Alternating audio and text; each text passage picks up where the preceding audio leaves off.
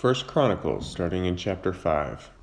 This chapter starts, it's going to give us the genealogy of Reuben, but starts with the fact that Judah ends up becoming the strong leader of the tribes. And remember, this is going to be written from the perspective of Judah. But that Joseph had the birthright because of Reuben's sin against his father. And then it just gets into the different generations of Reuben. It seems to start listing the genealogy of Gad, starting in verse 11. It's strange, my version of NASB here doesn't give a heading for that. And then it lists the heads of the fathers' households for the half-tribe of Manasseh.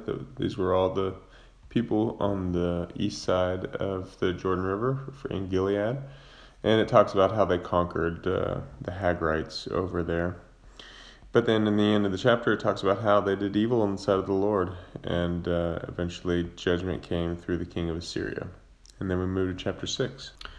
This chapter is the Levites, and the author seems to go into a lot more detail.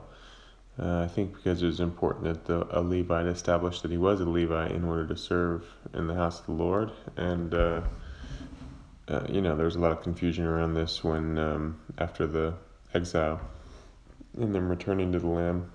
So it goes through and it talks about Aaron's family first, the priests, and then it talks about the general Levites and what the duties of those families were in the house of God.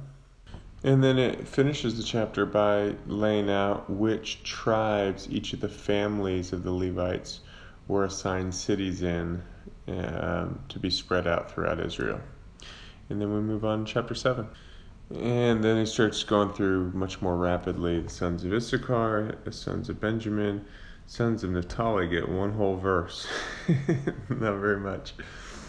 The sons of Manasseh and Ephraim, and then finally Asher. And there's a few little stories buried in here. It's mostly just lists of names, but these were important to the people to connect them to their past because they had been uprooted and taken into bondage basically in Babylon and then Persia, and they were kind of a people, an unstable people, and so the author here, as they're resettling the land, and maybe even to people who weren't in the land yet, to inspire them to come to the land by God established this people, and here's all the family groups, and so they would be able to, because they were only in captivity for 70 years, so through word of mouth, they would have a pretty clear understanding of where they fit into all this as far as the close generation.